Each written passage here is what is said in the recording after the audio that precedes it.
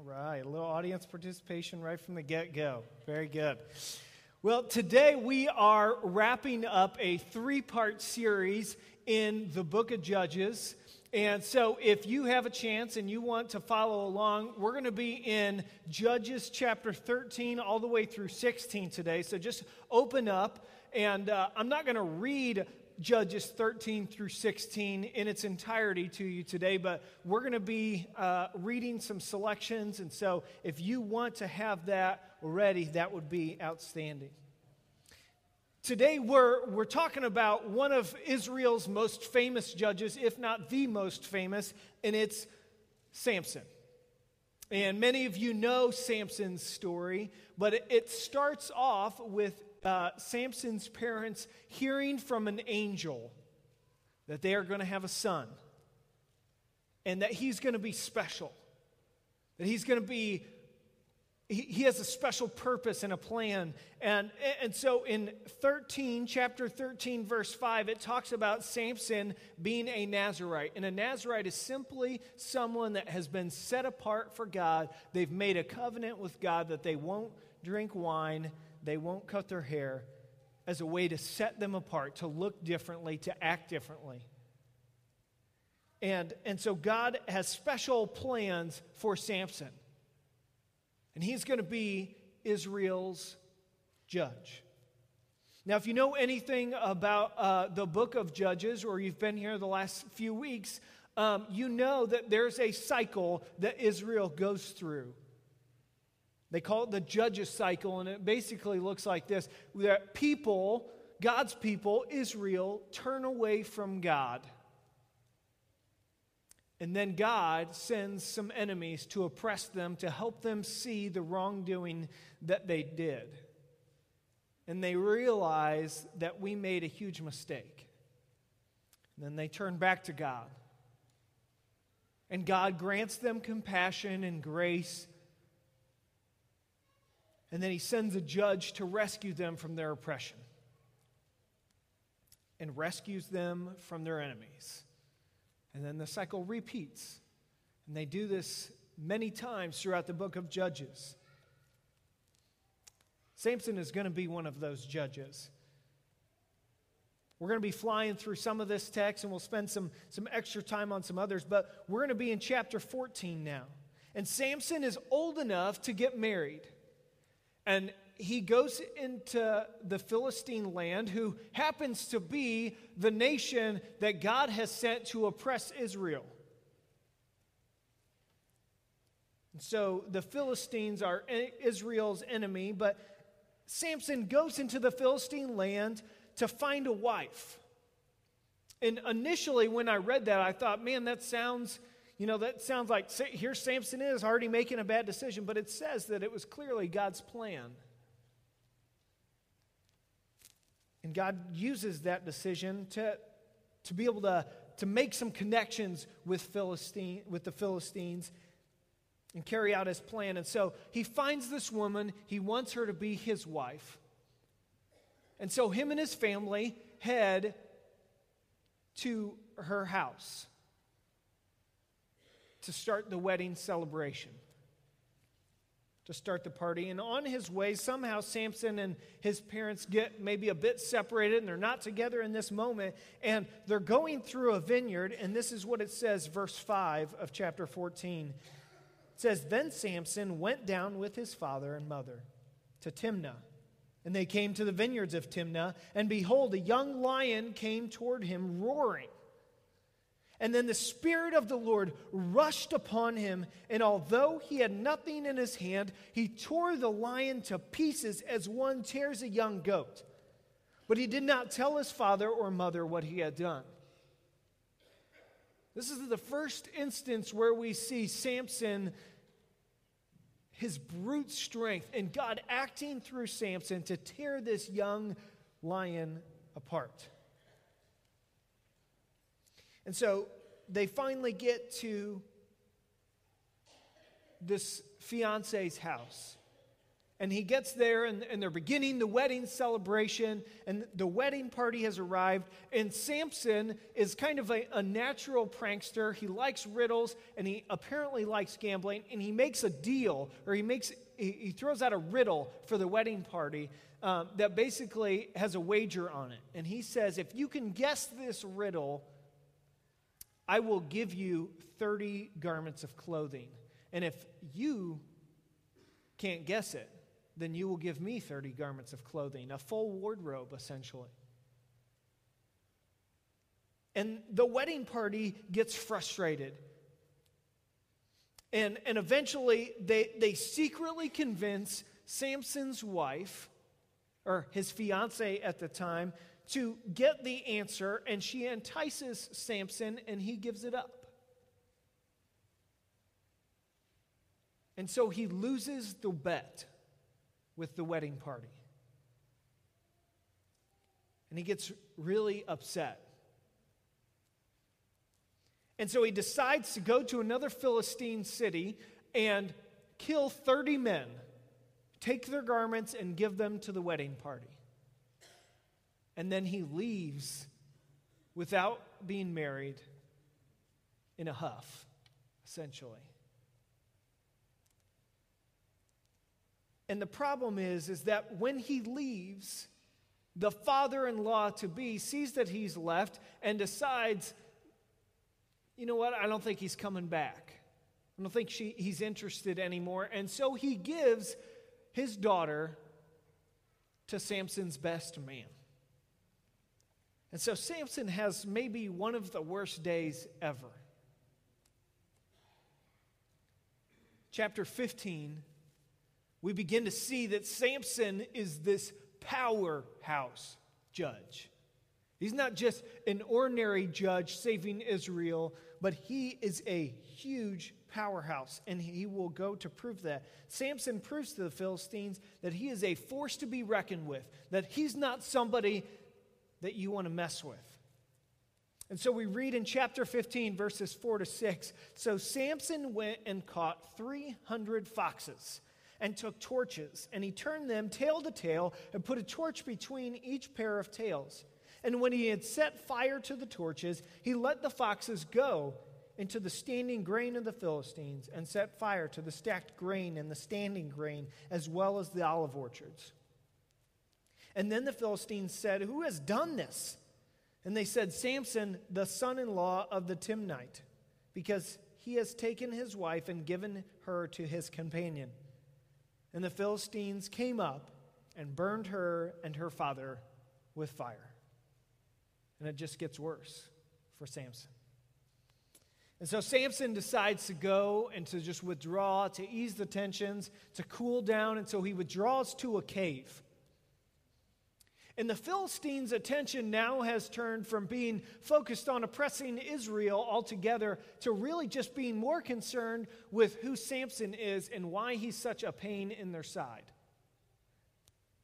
And so they decide that since they have the power still over Israel, that they're going to convince Israel to go and convince Samson to surrender. They want him to come down out of his cave and to surrender to them. And so 3,000 Israelites go to convince Samson. You know you're a big deal when it takes 3,000 people to convince you to do something. And so Samson agrees, and he is bound, and he comes down to where the Philistines are. And in chapter 15, verses 14 and 15, it says, when he came to Lehi, the Philistines came shouting to meet him. And then the Spirit of the Lord rushed upon him, and the ropes that were on his arms became as flax that has caught fire, and his bonds melted off his hands. And he found a fresh jawbone of a donkey and put out his hand and took it. And with it he struck down 1,000 men. That's unbelievable power. It's unbelievable might. And the Philistines, thinking they're going to have the upper hand, they had 3,000 Israelites to convince Samson to come down. They finally got him, and he slays 1,000 of their men. Samson's kind of a big deal. And chapter 15 basically ends with Samson, with it saying that Samson faithfully judged for 20 years.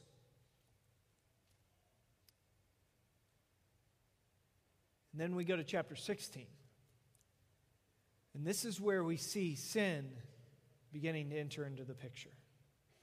See, Samson has been keeping the Israelites safe for the last 20 years. And he's doing a pretty good job. And the Philistines are pretty nervous of Samson being in the land. After all, he killed 1,000 people with one jawbone of a donkey. And Samson, I think, begins to get a bit arrogant. He begins to think, man, I've been doing this for a while, and I'm kind of a big deal. And he decides to head into the Philistine land and find a prostitute. And he goes into their land, into a city that happened to be the most fortified city the Philistines had had. It was the most heralded city in terms of strength and ability to keep its inhabitants safe. And he goes in, and in verse 3 of chapter 16 it says, "But Samson lay till midnight. And at midnight he arose and took hold of the doors of the gate of the city and the two posts and pulled them up, bar and all, and put them on his shoulders and carried them to the top of the hill that is in front of Hebron." What's interesting here is that Samson stayed, knowing full well the Philistines knew he was there, that he was in their city, in their most fortified city, that the likelihood of him getting out would be very little. And he knew they were there and they were coming after him. And it says he stayed until midnight is almost an act of just complete arrogance and saying, I got this. Do you not remember that I killed 1,000 men? You know what's noticeably different between this sheer act of strength and the other sheer acts of strength that Samson had in his life? You know what's missing? The Spirit of the Lord rushing upon him. I think that's very interesting in this moment. Samson is still strong, but it appears to be that he's acting alone this time. You know what happens with sin? That sin doesn't start off with doing this big, terrible, disgraceful action. It starts off really small. It starts off with just a little boundary, just a little edgy. Just a tiny little boundary line that Satan convinces us to cross, and it's just a little bit. And he gets us to cross that line, and he gets us to cross it again, and pretty soon the sin that started off so small has now become a complete spiral, and we are caught up in a sin so deep that we can't possibly climb out. I think it started with Samson being vulnerable, being able to be enticed. We see it early on with his fiancée, where she entices him. And we will continue to see Samson giving in just a little bit. He gives in to his arrogance. It starts small and becomes increasingly ensnaring for us. And we see that happen in Samson's life. Then he decides to go deeper into the Philistine land. Instead of going away, instead of realizing that he was wrong and staying there, instead of being convicted by what he had done, he goes deeper into the Philistine territory and finds yet another woman. Her name is Delilah. And there are several problems with him and his relationship with Delilah. And the first is that she's a Philistine, obviously, and so he's literally sleeping with the enemy. The second is that he doesn't pursue marriage this time, which I think is interesting. He doesn't pursue God's plan for a man and a woman in relationship together. And it seems that his focus has now shifted from protecting Israel and keeping her safe and delivering her from the Philistines to more of his relationship with him and the women that are in his life. And then Delilah convinces him to give up the secret to his strength. And I know we're breezing through this. Here's the thing that I know about sin. Sin makes us stupid, right? I'm a deer hunter, and I don't know if many of you are in here or not, but one thing I know, the best time to do hunting is when it starts to get cold out, and the deer are starting to get a little frisky, and you enter into a season called rut, and that's mating season. And these big bucks with the huge antlers who have been staying away from open clearings and staying away from people and playing it smart and safe begin to come out into the open, to begin to be vulnerable, begin to be susceptible to all these things in pursuit of a doe. They just get stupid. And it's just like sin. Especially for Samson. Samson was blinded by all the dangers, all the things, all the telltale signs that tell him he shouldn't go into the Philistine land. And he continues to pursue. And he was arrogant, and he was stupid. So hold on to that idea, and we'll come back to it in just a second. But Samson gives up his secret to strength. He gives it to Delilah, and he's captured by the Philistines, and they immediately gouge out his eyes.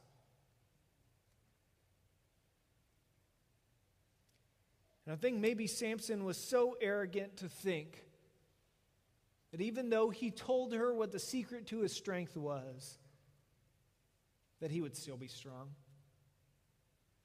Even though he told her what it was, that he would still be able to, after all, I killed 1,000 men. After all, look what I've done.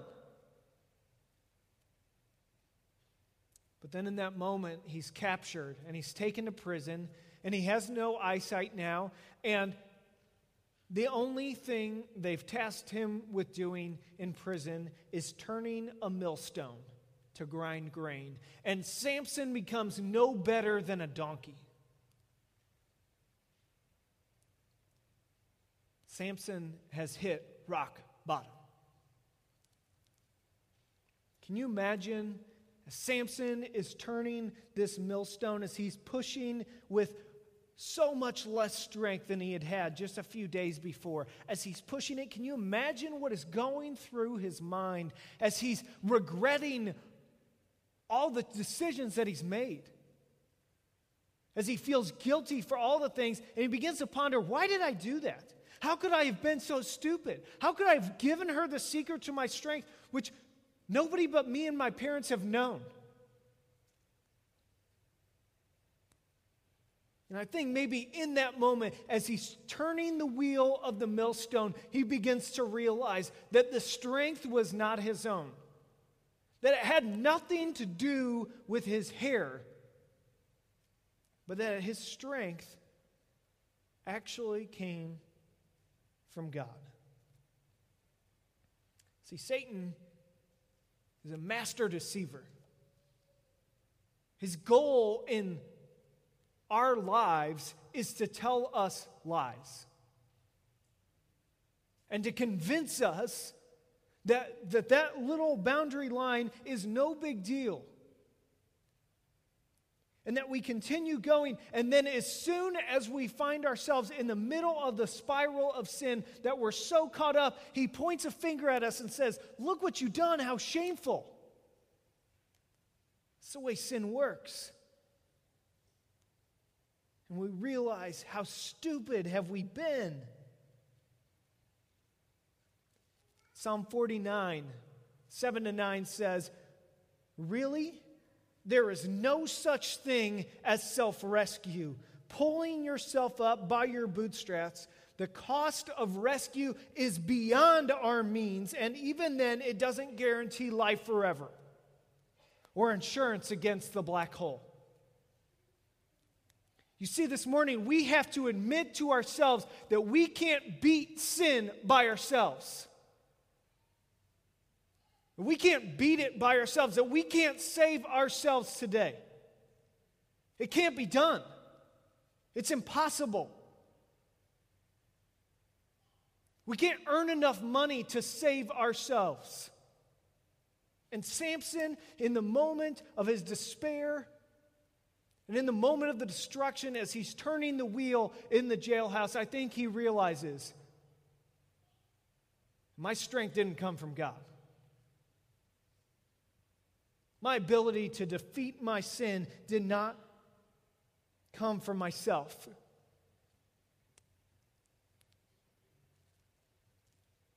Luckily, there is some good news for us today.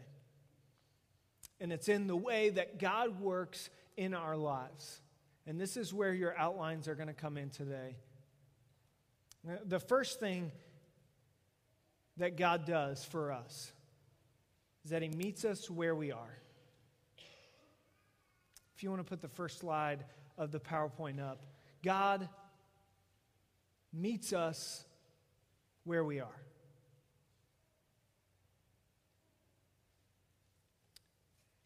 Second thing is that God tells us the truth about ourselves. You know, when it comes to our lives, we really don't like to be corrected. We tend to get defensive if somebody brings to light something that we're doing that's wrong. We don't like that. And that's essentially what that is saying, is that God tells us the truth about ourselves. But praise God that by his grace, he lets us know that we are weak, rather than allowing us to continue to operate under the facade of strength. Matt Chandler, a preacher from Dallas, Texas, says it like this: if you're addicted, if you're depressed, if you're angry, if you're wrestling with anxiety, if you know you're selfish, if you're breaking up all your relationships, if you know you are easily prone to rage and violence and on, if your marriage is a train wreck and God shows up and says, no, you're nailing it, think about how defeating and life-sucking that would be if God didn't tell us the truth about ourselves. I mean, we're exhausted trying to make our marriages work on our own. We're exhausted trying not to lash out at our children. We're exhausted trying to break addiction patterns. We're exhausted trying not to fly off the handle. We're exhausted trying to beat sin on our own. And it can't be done. And third, Jesus offers us pardon for our sin. Praise God that he does that. And it's only in the person and the work of Jesus on the cross that grants us that pardon. See, we are not innocent. We all struggle with sin of some kind. Let's just get that out in the open. It hurts to hear that we struggle, that we make mistakes. Really stinks to listen to that. But the thing is that we're not innocent, but we are pardoned. And finally, number 4, God demands a response. God demands a response from us. Once he grants us pardon, he wants to know from us that we repent of our sin. That we can't fix ourselves. See, when we're in the midst of sin, when we just absolutely suck at life, or even if we're at rock bottom, we don't have the strength to change it.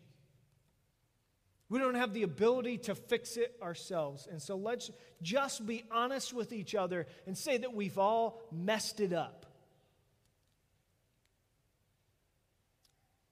The end of Samson's life, he's in a Philistine temple, and they are making a mockery of him, and he's standing there, and they're laughing at his face, essentially, and he stands in between these two pillars, and he asks a servant to put his hands on the two pillars, because he's blind, and he puts his hands on the two pillars, and verse 28 of chapter 16 says, "And then Samson called to the Lord, and said, 'O Lord God, please remember me and please strengthen me only this once.'" And so in that moment, that beautiful moment, Samson realizes that the strength that he has was not of his own, and that it was God. See, the same is true for us today. We live in a do-it-yourself society where if you believe it, you can achieve it. And if you just become more disciplined, if you just spend more time, if you, and we just can't do it. So here's what our response today needs to be. That we just can't beat sin ourselves. Let's just admit that together. That we can't beat sin by ourselves. And that we will never be a better God than God. So here's the final blank on your outline. This is the final thing I want you to think about. It says, "I am giving up trying to beat blank." I am giving up trying to beat whatever it is you're struggling with.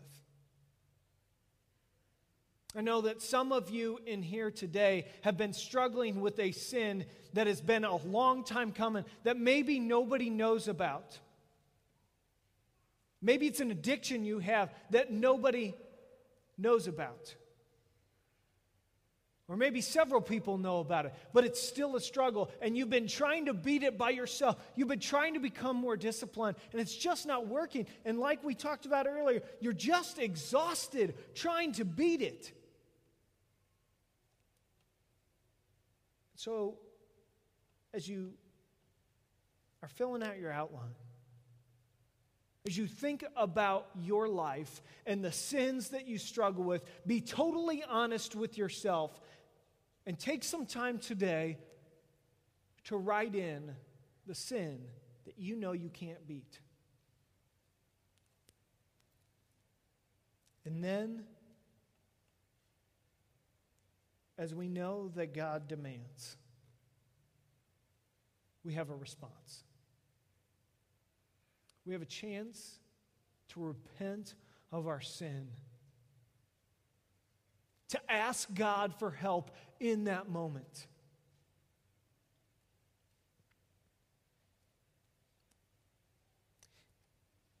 Maybe today is the day for you to give up a sin that you've been struggling with for a long time. Maybe today's the day you come honest. You come out in the open and be honest with an addiction that you have.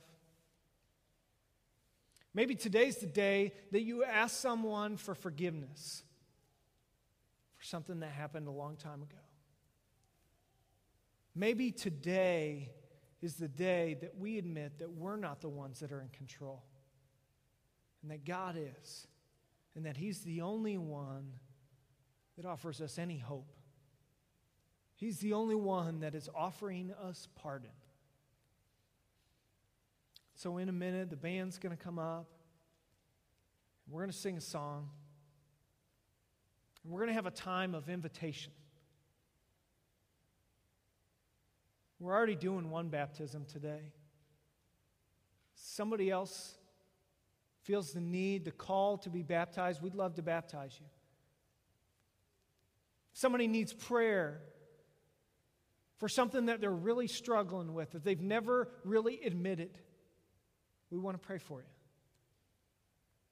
If you'd rather do it privately, please come talk to Greg or myself or Cody or even one of the elders. See, we just want to admit to you that we all struggle. We all struggle with sin. And we get it. And that today could be the day that we give it to God. Let's pray. God, we are sorry. God, we're sorry for the way that we have continually turned our backs against you. God, just like your people of Israel, God, that they constantly turn their backs against you, and you have to send in a judge and start that cycle over again. God, we know that we do that.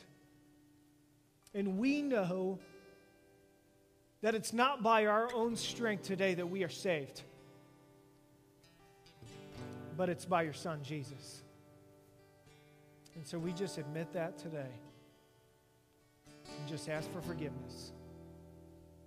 And now we just worship you, our Creator God.